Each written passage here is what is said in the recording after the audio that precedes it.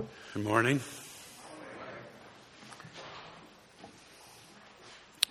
Just in case my sermon title confused anybody, I don't have anything at all to say about Italian cars. Fiat lux is a Latin phrase that simply means let there be light. And that's what I want to talk about today, which is only fitting because this is Epiphany Sunday. Yesterday, January 6th, the day after the 12 days of Christmas, is the day set aside for the Feast of the Epiphany. It is a day that is focused on the baptism of Jesus, which is, as we shall see, a textbook definition of an epiphany. Now, as you may know, an epiphany is an unexpected revelation, a sudden illumination, somewhat akin to turning the light on in a dark room. Now, I realize that the word epiphany may sound like a perfume from Estee Lauder or Ralph Lauren. Actually, that thought aroused my suspicions. So like all good researchers, I Googled it. Unbelievable. Have you ever heard of the Epiphany Perfume Company of Gatlinburg, Tennessee? Evidently, we now live in a world where any theological word or concept is fair game for making a buck. I can see it now. It's a nice fragrance. Why, I'm wearing Entire Sanctification. It's by Hugo Boss. It's the scent of perfection. As the Apostle Paul might put it, God forbid. So today, when I say Epiphany, I am talking about the liturgical season in the Christian year and not something that you might see for sale on the home shopping network, along with Vegematics, costume jewelry, and Chia Pets. The Christian church has been blessed with 4 gospels, each unique in its own way. And nowhere is that more evident than in how they begin. Matthew begins at genealogy.com, where he shows us the lineage of Jesus through Joseph. Luke begins by telling us the unlikely story of a couple of senior citizens who suddenly start shopping at Babies R Us. John takes us to graduate school and blows our minds with the eternal Logos. Mark wastes no time with details of this nature. Mark gets right to the point, and to him, the point is all about light. It's all about Epiphany. If writing a gospel is something like going swimming in the lake, then Matthew and Luke wade slowly into the water, giving us the details of what we now know as the Christmas story. John avoids the water entirely, parasailing over the lake to get the big picture. Mark is that one who runs full speed down the dock, yelling, "Wahoo!" and does a cannonball into the deep water. There's no subtleties for Mark. No teasers. His opening words give it all away. The beginning of the gospel about Jesus Christ, the Son of God. Mark literally begins with a spoiler alert. Actually, Mark reflects the church's interest. As you may be aware, Christmas wasn't broadly celebrated in the church till the 3rd or 4th centuries, while Epiphany was observed much earlier. Like Mark, the early church clearly saw that the heart of Jesus' mission to this earth has its true beginnings right here with his baptism. And Mark's gospel epitomizes this emphasis. It is generally supposed that Mark wrote his gospel primarily for the Christians in Rome. Roman folk weren't much interested in stories about babies. They were living in the midst of a conquering empire, the likes of which the world had never seen. This was a bottom line kind of culture that had little patience for anything but results. And so Mark accommodates them by getting right to the point, the beginning of the gospel. That word gospel, which Mark cites here, is something that would have been familiar to Romans. An evangel, as we might put it in English, referred to a special day or an event associated with the emperor. For Mark, his evangel, his good news, is not a birth, it is a baptism. Mark wants his readers to grasp that Jesus' public coming out at his baptism is an event that will radically bring about a new state of affairs for all people. You see that Mark immediately links this good news to the words of the great prophet Isaiah. And Isaiah writes that this gospel will have its genesis through a voice speaking for God in the wilderness. Israel's prophetic tradition long believed that the final salvation of God would be unveiled in the wilderness. William Lane points out that the word wilderness is the primary unifying term of the opening verses of this gospel. I think that's significant because so much of what we call Old Testament salvation history takes place in the wilderness, out in the proverbial middle of nowhere. Abram hears God's voice. Jacob has a heavenly vision. Moses sees a burning bush. Israel wanders for 40 years. Isaiah hears the still, small voice of God, and so on. Over and over again, God reveals himself to his people in the wilderness. But beyond that, there's a strong correlation in Scripture between repentance and the wilderness. If you read the Old Testament, you will see that Israel does its best and perhaps most significant repentance in the wilderness. It is in the wilderness that Israel is offered true sonship, where God promises to lead his people to their destiny. It is no surprise then that John the Baptist appears in the wilderness, breaking a period of over 300 years of prophetic silence. Light has suddenly returned to a darkened Israel. The scene Mark describes here at the Jordan must have resembled quite a religious sideshow for the curious. And by far the strangest character in this circus was the ringmaster himself, John the Baptizer. John is clearly described here as a man of the wilderness. His leather clothing recalls a characteristic feature of the prophet Elijah, another man of the wilderness. John's message echoes Isaiah and centers around the imperative for people to ready themselves for a new baptizer, one who will baptize them with the Holy Spirit. And so John calls Israel back into the wilderness to repent and to be baptized, to get them ready for the coming epiphany of God. They need to acknowledge their sin and their rebellion. They need to express their desire to begin anew as God's servant. But there is a huge problem.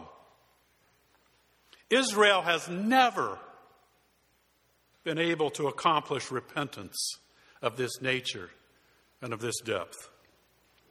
And so this time the work of repentance will not be done by the wayward people of that chosen nation. This time all of the burden, all of the responsibility for Israel's destiny will be placed on another, a single human person who appears suddenly at the River Jordan. In Exodus 19, when Israel was being constituted as Yahweh's people, God told Moses that he would not come down to the people until they were properly consecrated. Here at the River Jordan, Jesus' baptism accomplishes the necessary consecration, as through his baptism he embodies a vicarious confession of sin on behalf of many. Jesus does what Israel has been unable to do. He walks into the water in full submission to the Father's will. And the cosmic significance of this event is underscored by the heavens being torn, by the descent of the Spirit, and by the approving voice from heaven declaring, "You are my Son, whom I love. With you I am well pleased." Jesus comes to John as the true Israelite whose repentance is perfect. He is the beloved Son, but he comes to the wilderness because sonship must be reaffirmed in the wilderness. It is hardly coincidence that following his baptism, Jesus goes even further into the wilderness, where his sonship will be tested and confirmed, in stark contrast to Israel's many wilderness failures. At River Jordan, God has switched on the light. Now, this story from Mark 1 is the lectionary reading for Epiphany Sunday. Earlier, we heard the Old Testament reading from Genesis 1, giving the account of how the Lord God brought order and purpose to the creation. And it all began with light. We take light so much for granted that it's hard for us to imagine a time when it was non-existent. This past August, Nancy and I found ourselves, by pure coincidence, in southeastern Nebraska on the day of the solar eclipse. That was ground zero for that event, but because it was a rather cloudy day, there really wasn't all that much to see. But around 1 p.m., the light began to dissipate until it was completely dark.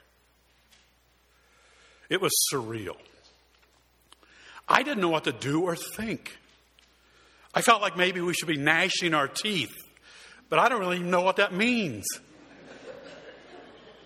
So we just sat there, stunned at the total absence of light. Thankfully, this lasted only a few minutes. And once again, our world was bathed in light. But I'll never forget how portentous, how threatening that encompassing darkness was.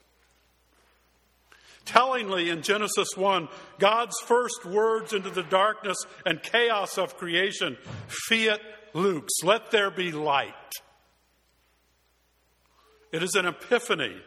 Light is the necessary first step in bringing order out of chaos. And here in Mark's gospel, God's words through John the Baptizer breaks the void of over 300 years of prophetic silence.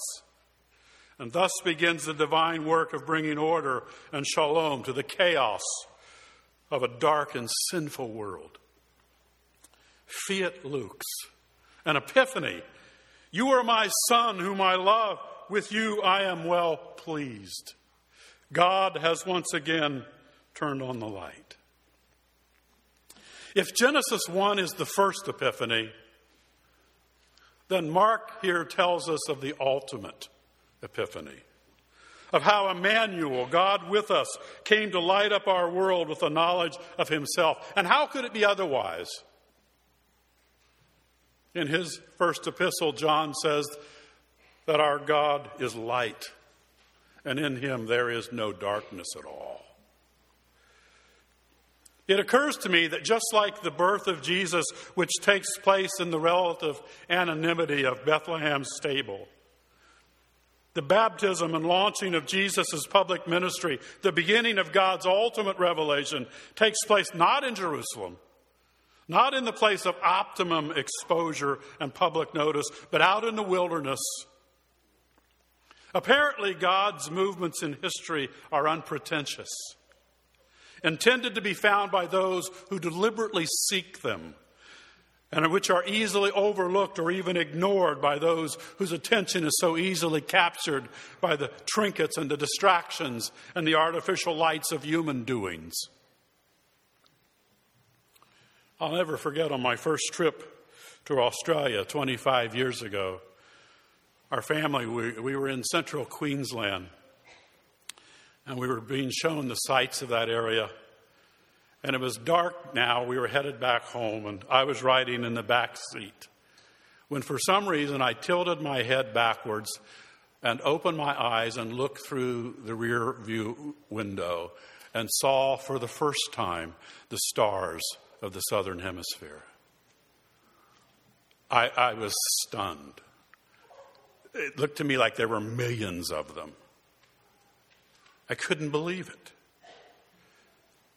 But my ability to see them was largely owing to the absence of artificial light. There was nothing to distract. There was nothing to impede the vision. You perhaps have heard the expression going off the grid. It describes people who move out in the wilderness to live without the benefit of electricity. It would seem that God has a history of going off the grid.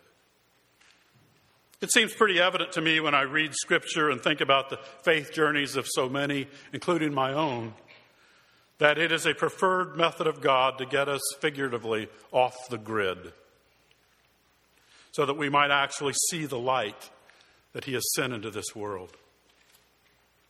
The wilderness is where things happen. And what is the incarnation other than the story of Jesus, the Son of God, going way off the grid so that you and I might have access to this saving light? The season of Epiphany is a time for us to open our eyes and to refocus on the true significance of Christ coming into our world. For all of its beauty, for all of its sentiment, the Christmas story has a way of leaving Jesus in a manger or in a house somewhere where He can be left alone until the story repeats itself the following year. And honestly, many people prefer that Jesus to the one who walks into the wilderness of Judea and willingly takes upon Himself the sins of His people. But Mark will not even allow us that choice. To his readers, he presents only the good news of Jesus, the Messiah, the Son of God. And it is in consequence of that astounding good news that we can then actually hear the Scriptures. The people walking in darkness have seen a great light. On those living in the land of deep darkness, a light has dawned. The light has shined in the darkness, and the darkness has not overcome it. The darkness has not understood it. Jesus said, "I am the light of the world. Whoever follows me will never walk in darkness, but will have the light of life." Jesus said, "I have come into the world as a light so that no one who believes in me should stay in darkness." The apostle said, "For God, who said, 'Let light shine out of darkness,' made His light shine in our hearts to give us the light of the knowledge of God's glory displayed in the face of Christ." And in the Revelation, John proclaims the ultimate destiny of this light that was lit on the shores of the Jordan. He says, "I did not see a temple in this city, because God Almighty and the Lamb are its temple. The city does not need the sun or the moon to shine on it, for the glory of God gives it light, and the Lamb is its lamp. The nations will walk by its light, and the kings of the earth will bring their splendor into it. On that day, on no day will its gates ever be shut, for there will be no night there. Fiat lux, let there be light." We are rightly fascinated and enthralled with light. Moth-like, we are drawn to its source. We play with matches as children. As adults, we spend huge amounts of money on all things associated with light. We are mesmerized by it. Only partly whimsical is my suspicion that many of us would trade every Christmas present we ever received or even wished for a lightsaber. To hold in our hands the power to dispel the forces of darkness. That is the ultimate human fantasy. I heard a guy say he wanted to live long enough to see the Buffalo Bills win a Super Bowl. I want to live long enough to have a lightsaber. I think my chances are better. Come on, Elon Musk. Forget rocket ships and driverless cars. How hard could this be? Get cracking, man. But in my more rational moments, I have to admit that perhaps this human desire to rule over the darkness is just one more piece of evidence revealing our delusions about saving ourselves. The darkness that has to be overcome is not anything that can be defeated by Jedi ingenuity and resources. Only the gracious self-giving of our God is sufficient for such a task. Fiat lux. Let there be light. On that same first ever trip down under to Australia, I was preaching at a church in the suburbs of Melbourne, and this congregation had been helping and supporting a small community of Laotian Christians. And one of the things they did was help them procure a hymnal in their language. And that Sunday, the Laotian Christians came to show off their new hymnal and to sing for the church. And they gathered up front and opened their hymnals and started singing. And I don't speak a word of Laotian, but the tune gave it away. They were singing, "The light of the world is Jesus." The good news of God's redeeming light coming to us in the person of His Son transcends all and any language and cultural barrier. The light of the world really is Jesus. As I implied earlier, it's no coincidence that Christmas is so associated with light. We hang lights on our houses, on evergreen trees or pricey facsimiles. We light candles in Advent wreaths, and at Christmas Eve services, we go to things called festivals of light. There is an undeniable association of light with good news. In my hometown of Tucson, Arizona, there is a subdivision known as Winter Haven. And evidently, and it's been that way, my family moved there in 1960, and it was like this, and still continues today. There's some agreement that you enter into that you will go all out in decorating your house for Christmas. And it is a Tucson tradition to drive through Winter Haven at Christmas time. The year before my children got married, we all went to Tucson for Christmas, and I decided to take them through Winter Haven to show them the lights. The color commentary that came from the back seat of the car involved the repetitive use of words like tacky, cheesy, oh my gosh, and accompanying groans. Mostly they were right. This thing had gotten way out of control. It was like Clark W. Griswold on steroids.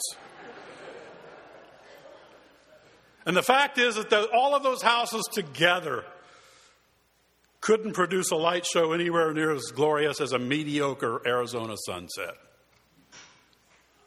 But there is something deep within the human spirit that insists on bringing light into darkness.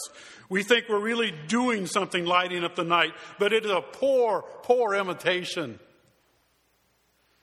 of what God has done in Jesus Christ. John Calvin said, "Now if all the wisdom of the world were gathered into one, not a spark of true light would be found in that huge heap. On the contrary, it would be a formless chaos, for it belongs to Christ alone to deliver us from darkness." God brought light into being at the beginning of it all by simply speaking a word.